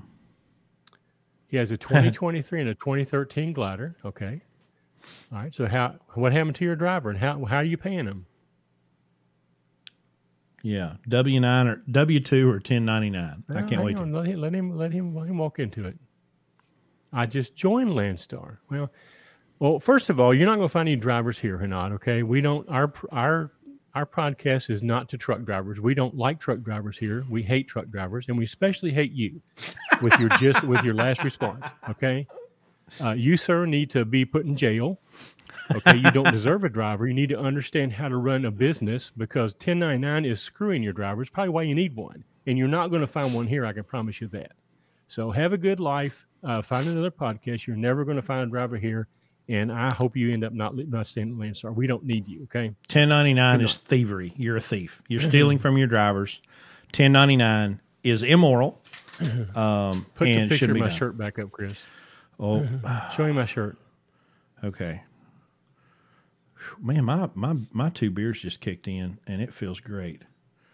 Okay, there it is. Like that, and then that, and then click there. Hanad, this is for you, okay? And I'm gonna toast you when he puts it up. This is for you. It's Hanad. up there. Go ahead and do Oh, it. It's yeah. up. You don't have to. You don't have to wait. Just go ahead and. Here you go. Have a good life, sir. Okay. Good luck with finding a driver that work for you for $10.99. Okay. Cheers. Oh goodness. Now we're going to get some people go. How come you don't pay your guys $10.99? You're screwing them by not doing that. He says he's coming to West Virginia. Okay. Well, listen. After all that grief you just caused us, you owe Larry. You better bring a flak vest. You Okay? you owe Larry a glass or a glass from the top shelf. You know that's $140 shot. Well, you better bring a flak jacket because you're not going to like what we tell you. Okay. If you want to come and learn, listen. I'm in all seriousness. If you want to come and learn, fine. But you're going to get your world shook. I mean, you know. He hasn't signed up for the event, by the way. Well, listen. Maybe he will. Speaking of He's- which, we need to Hey, plug that. listen. Okay? He's staying around, and he says, "No problem. I'm learning from you guys." Well, Hanad, come on, brother. Come on, Cletus. Yeah, let's talk about the event. Well, you didn't start off good by posting your thing 14 times. Okay, that didn't make a very good impression with me. Now you owe me 14 drinks from the top shelf. Okay, for just having to watch that. You're lucky we didn't block you right off the bat. But I wanted to engage in a conversation with you and let you step on your penis, which you did very quickly. Well, But anyway, yeah, if you want to learn, we'll teach anybody who wants to learn. Okay, but you got a lot to learn. Okay. Well, yes, here's how to come to the event, by the way. Okay.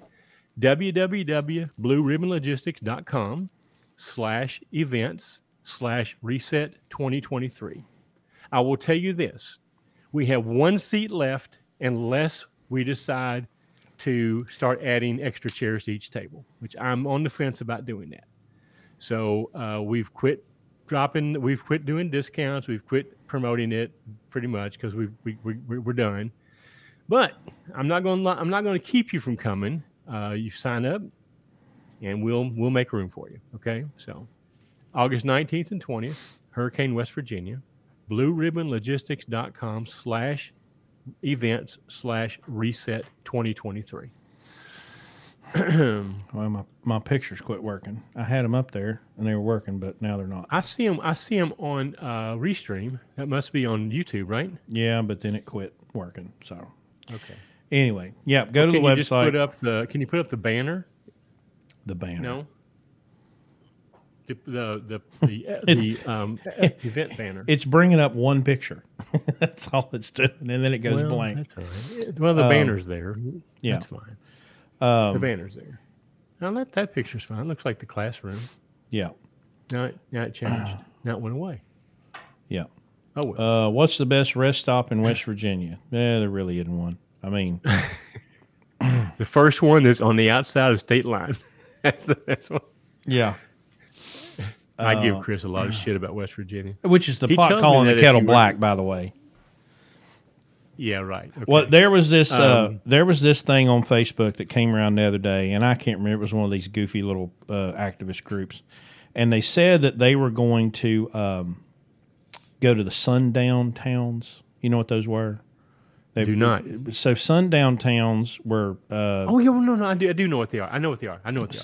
The thing started with FDR. So there's a town Right. here about 2 miles from my house, Eleanor, West Virginia. Right. And it was a sundown town. And so it was a town started by FDR, named for his wife, but black people weren't welcome, and so it was, I guess, supposed to be black people were supposed to be out by sundown, whatever. And so they're like, we're gonna end these towns. I'm thinking, I wish y'all would. God, I wish y'all would come.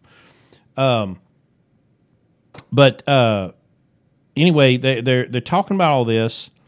And God, where was I going with this? Because it was something good.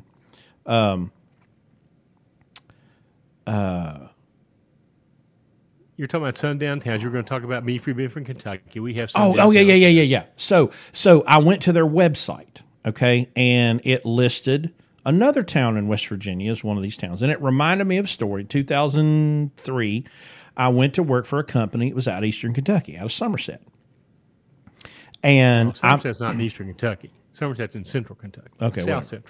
Central. South Central. Anyway, so I'm in this orientation, And somebody says, well, hey, where can we get fuel? And he said, man, you can get any fuel. You can get fuel anywhere you want to get it, except for the Pilot in Nitro, West Virginia, which I assumed because the Pilot in Nitro, West Virginia is the biggest piece of garbage on planet Earth. And it's the hardest to get in and out of any pilot on planet Earth. And he goes, he points, there was a black guy in the room, and he points at him and he goes, well, because he's not walking there. And I'm like, oh, hang on. What are you talking about? And he goes, oh, well, black people aren't welcome in that town. And I'm like, well, I live close to that town. That's horseshit. But at some point I said, can I remind you that we're in Kentucky right now and you're talking trash about West Virginia? Like, is anybody like, are you really in South Central Kentucky talking trash about West Virginia? Come on now. Anyway, end release. Well, it's one of the few states we actually can talk trash about. Okay. So, pick Arkansas, Mississippi. I mean, that's low hanging fruit. I contend that West Virginia, we should petition the government of West Virginia to change our motto from Mountaineers are always free, because that's obviously not true, and change it to, hey, at least we beat Mississippi, because we're always 49th and 50th for everything, and usually we're 49 and Mississippi's 50. So, yeah. Well, listen, I have to admit, since I started coming over there once a month, I've been. My attitude has changed. It is. I mean, not listen, much, but you've lived there all of your life. Every time I come there, we find a new restaurant you've never been to before. I mean, I think I'm good. I mean, look, it's got its shortcomings, but so does every place. So, what I was going to say about it though is that you maintain that if somebody were to smash it down flat, it would be bigger than the state of Texas. It would be 100%. Is that factual? Is that factual? I mean, I played with a lot of Play-Doh when I was a kid, and if you had something and you smashed it out and it would, rolled it out. So I would say, yeah, if you flatten West Virginia out, it'd have to be bigger than Texas. So this is your No, story, I stole. right? I stole that from somebody. Arkansas is where the toothbrush was invented. Anywhere there would be a teeth brush. I've seen that before. Oh man, here we go. We're going to devolve into state shaming. This is Jared said. Oh damn it! Said rookie driver here. Join the podcast. Cool coincidence. My first load was to U.S. Foods in Hurricane. Lord have mercy, boy. They really broke you in good. Holy crap! What an awful place to deliver for your first load. I delivered some appliances up. What's the town? You've been there. It's like about halfway between Charleston and Morgantown. Clarksburg. It's a little town there, and I delivered some appliances there. I literally had to drive my truck across a suspension bridge to get to the warehouse. They said it would hold it, and it did, but there was nothing to prove that to me. I mean, it's like a swinging bridge. I'm serious. I wish I could think of the town. Listen, we have had freight there. We have sent drivers there, not to that place probably, but to that town. Yeah. My most adventurous was probably Harlan, Kentucky. I took a load of pipe to Harlan, Kentucky, and I realized why that old bluegrass song lives. You'll never leave Harlan alive. I believe it. Yeah. You took the wrong kind of pipe down there. You took a different kind of pipe. You'd still be there.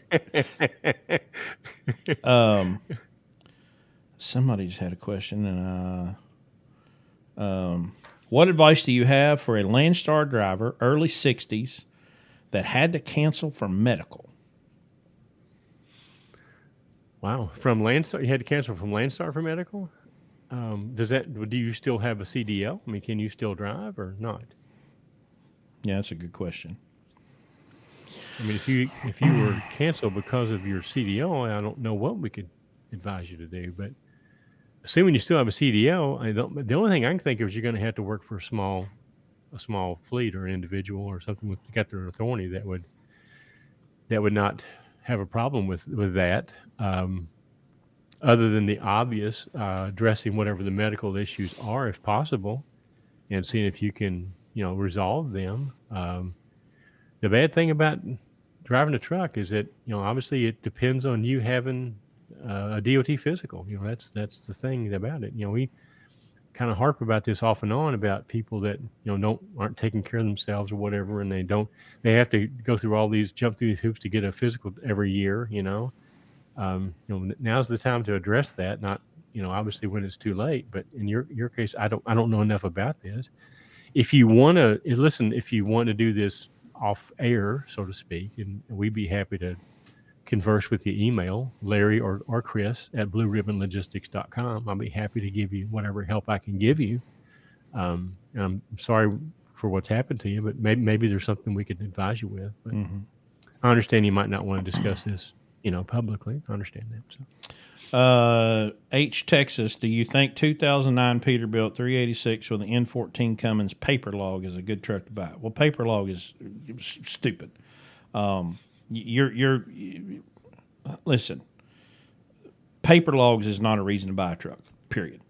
A 2009 386 is a nice truck. It's probably a glider, I'm assuming, with an N14. But we buy trucks because of their ability to turn a profit, period. And I don't do the paper log thing. I've been on an ELD since 2011, and it changed my life exactly zero. Other than, pay attention, it made me a better planner because I always had a plan, and I always had a backup plan, and I always had a backup plan from a backup plan. And when I see all these single-celled organisms whining, well, I can't find a place to park, that's your fault, okay? And Congress is not going to fix that for you. Congress is not going to fix your parking problem. Congress is not going to fix your parking problem. Congress is not going to fix your pay problem. Congress is not going to fix a lot of your problems. If you have a parking problem, you have a planning problem, and you need to learn how to trip plan better. Deal with it. Now look, Chris, you're telling me that it didn't make you drive faster and be unsafe and cause all these accidents now that we're blaming on ELDs? Nope. I don't know if I told this. I know I have. When I bought my truck in June of 2009, way before there was an ELD mandate, okay, Transport America was putting them in company trucks, and they weren't ELDs, they were AOBRDs. Yeah. They weren't full ELDs. But I saw the handwriting on the wall. I said, look, this is going to happen. Why would I want to learn how to be an owner-operator in a system that is not going to be here? So, people thought I was fucking nuts. But I volunteered to have an ELD in my truck when I bought it in June of 2009. Volunteered. And in November, I took that FedEx freight job, or FedEx Express job, and did it 4.5 years with an ELD. Okay?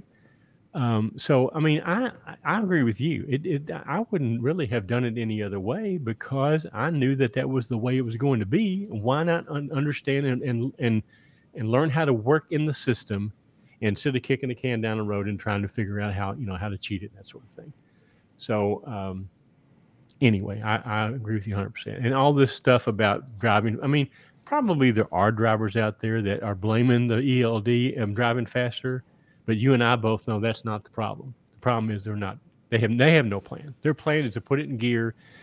There was a guy on Kevin's show yesterday. He seemed to be one of the regulars or whatever. He was talking about if you don't pick up a load and put it in gear and drive 14 hours right off the bat, you're doing it wrong. Well, I'm thinking to myself, there's no truth in that whatsoever, unless that's the only load you're going to have this week and where it doesn't matter how you plan. But there is no substitute for trip planning. So no. Now, Ricky on TikTok, this is going to sound like such a huge contradiction on what I'm about to say. He says, would driving for a fleet owner at Landstar be okay? Okay. Full disclosure. We're fleet owners at Landstar. No. Okay. No. Yeah. Maybe I'd be very selective, Very, very selective. I know your next question, and we would not be a candidate for it because we don't have driving jobs. You don't need us because you're already an experienced driver and you're not in a situation where you want to be a VCO again anyway. But there's one or two that I might suggest that you talk to, but I'm not going to do that here. Again, we'll do it off air if you want to, but be very, very, very careful. Very. very, very careful. So, Yeah, because you get a listen. I was one. I thought, man, what? I got one truck running. Man, it'd be great if I had 2 or 3 or 4 or 5. But there's a bunch of people that have extra trucks at Landstar that have no idea what they're doing. They don't know how to run a proper business. They pay people on 1099s. Your chances of getting the rug jerked out from under you is very, very high. So we would, like I said, we know a couple of people that we could probably recommend, but there's not many. I'm recommend is not the right word. I would suggest that is a good place to start, but I would stop short of saying recommendation. I would engage in a conversation. I would tell you the questions to ask, right, and just proceed very, very cautiously. Number one question. Listen, in case you can't tell, I don't have a high opinion of fleet owners. I am one, but yeah. Listen, I've met a bunch of them. I even tried to start a fleet owners group in Las Vegas a year or two ago. And after 1 or 2 meetings, I could tell there was not any way that I would be able to work in that group anyway. So I pulled out. And I don't know if they ever did or not. I doubt they did. But I dropped my participation in it right off the bat. I'll tell you what I'm going to do next year at the truck show. Is I'm going to have you mic'd up all the time. That way I can stand on the other side of the room with the camera incognito when one of these jokers walks up to try to explain to you why you're wrong about a 1099 and watch you lay them open so surgically. But that's your number one question. Because people, people that aren't aware of our program or whatever, they'll be like, well, maybe I don't have a truck. I could go to work for one of these guys. Number one question: do you pay on a 1099 or W-2? Oh, I pay 1099. Okay, thank you for your time. Move on. I wouldn't even say that. I'd say fuck you when I move on. But I wouldn't even say that. You got to look at people that pay with 1099. Look at them like they're thieves. That's what they are. They're 100% thieves. Okay, because they're stealing from their employees. Yep. Now just think. What would you think if you found out that your neighbor next door was stealing from his employees? What would you think about that person? You wouldn't say, "Have a good day." Mm-hmm. You wouldn't at all. Now, if they don't know any better, that's one thing. But most of the people I've talked to, they know better. They choose to do it. Now, they rationalize it. Oh, yeah. But that's just complete bullshit, too. So,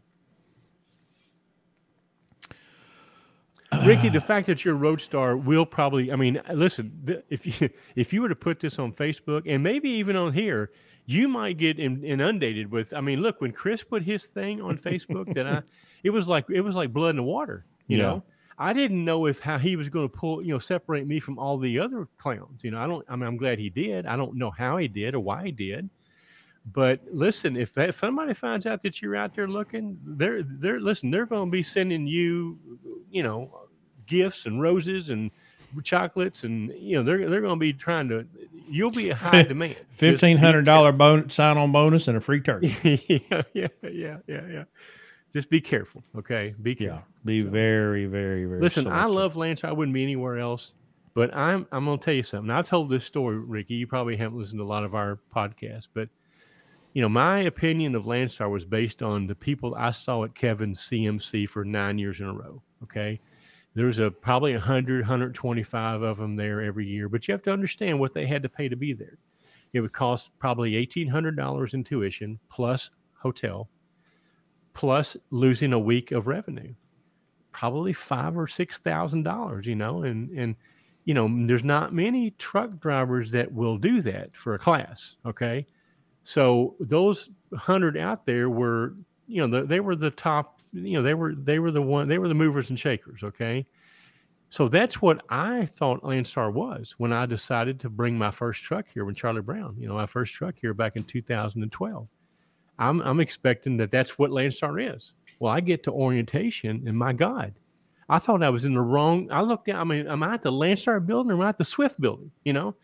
This cannot be what I've seen for 9 years, because I found out that such a small percentage of people that actually are, the type of people that I would associate with. People like myself, think the way I do, operate their business the way I do. And even the I'm not going to say any names here, but even the Landstar people. I mean, back then, Chris, this week, Landstar put out a new profit and loss Excel spreadsheet. It's in the Landstar Online news and things. I opened it up, and guess what's in there? Household expenses, and figuring in your cost of doing business. From as a business person, the lack of sophistication, and I guess I understand why they do it, because they're dealing with a lot of people here who have no business sophistication and ought not be in business. But if you're trying to judge your business and make decisions on your business based on your personal expenses, that is as far out in left field as you can get from a business management standpoint. And here's the example I'll give to you. Okay, if you've decided to be in the trucking business, okay, and you have the lifestyle of Donald Trump, I don't care what your business does, it will never be enough to support that. That doesn't mean your trucking business is failing. That just means your decision to be in this business is what the failure was. So that's not a problem with your business. It's a problem with you, your expectations of what you're going to do in the trucking business. And that's where I have a problem with this. I want to measure your business on your business, not on how many motorcycles you own and how many girlfriends you have in every town that you go to. That's not part of your business. That's part of you and your lifestyle. Now, I will give you this, okay? If you're trying to figure out what your salary should be from your trucking business, and you need to figure all that into it, that's fine. But then when your business can't support that salary, that's not your business's fault. That's your fault. Your business is not the reason for that. So that's why, I don't remember what I was bringing up when I talked about this. But anyway, was my first impression of Landstar, and also how to buy fuel. Back then, they were advocating that you buy fuel in the highest tax state only to be in a situation where you don't have to owe money at the IFTA return quarterly. And they will bonus you by applying your overage to your base plate bill. So they're incentivizing you to buy fuel wrong. I just covered up my employees' ears. I said, "You can't even listen to this. This is so out of stink. You can't even hear this." So that's why we start now having our orientation first, and then we send them to Landstar's orientation and have them take a shower after that. So anyway, I digress. Did that make any sense to anybody? I sure did to me. It's just amazing how I see it in these different, whether it's FreightWaves or Mother Truck or whoever, and I'll go through the comments and like, we just need to get rid of IFTA. Honey, IFTA's not your problem. Okay, you are your problem. But nobody wants to accept responsibility for their own stupid decisions. It's always somebody else. It's somebody else's fault. Anybody, you can blame the president or Congress or the carriers or the brokers. Just look in the mirror. Whatever you're going through right now, it's your fault. Just deal with it. It's your fault. And on the other side of that coin, if whatever you're doing right now is successful, that's your fault too. Yep. Give yourself credit. Listen, you unlike Obama, you did build that. You did build that, okay? It didn't take a village. It took you. Right. All right? So understand that. Well, let's see. We have gone an hour and 34, and I have got a new driver orientation that I've got to do in the morning by myself because Larry's in Chicago and I'm here. So I am going to shut her down just a little. Well, we started 30 minutes late too, so yeah, that's true. I'm going to shut her down so I can get some rest and get ready for my big day of orientation, a new driver tomorrow. Guys, remember our sponsor, Pittsburgh Power, okay? Great diesel shop, great diagnosticians, Cummins, Detroit, remember that, the products that we use and recommend, the OPS, the max mileage, those are their products. We are distributors. You can order them off our website. Same price as theirs. It's just you support us instead of support them. Well, you're supporting both of us this way, obviously, but we appreciate that. they're helping to offset the cost of doing this, and we appreciate that. We will squeeze a few more people in the event if you want to come. Okay, so but listen, get on there. We used our room block up. I called Christy and got a few more rooms released. So not only register for the event, but get your hotel room reserved and get that special price. And by the way, there is one hotel around there that's cheaper, but it is a flea bag. So you want to stay at our hotel, the Wing and Gate by Wyndham. Okay, The bed bugs are free. They're included in your purchase. Free with the other hotel, not with Wyndham. So yeah. Listen, they treat us like royalty there. You're going to really enjoy that hotel. Our event location it's on the website. Pictures there. It's fabulous. We'd love to have you come and spend a weekend with us, and we'll delve into this to a much greater extent than we do here. And we've got some special guests that are going to be there too. But we need to hear from you. We need to get you signed up, and so we can make arrangements for you to fit in the room. August 19th and 20th, blueribbonlogistics.com/events/reset 2023.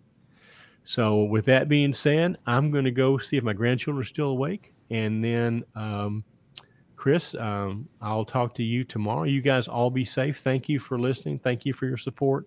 And those of you that are coming to the event, I can't wait to meet you guys in a couple of weeks. I can't believe it's that soon. It's like around the corner. So yeah. We will see you guys next Friday night at 8 o'clock right here on YouTube and TikTok. We'll see you next time.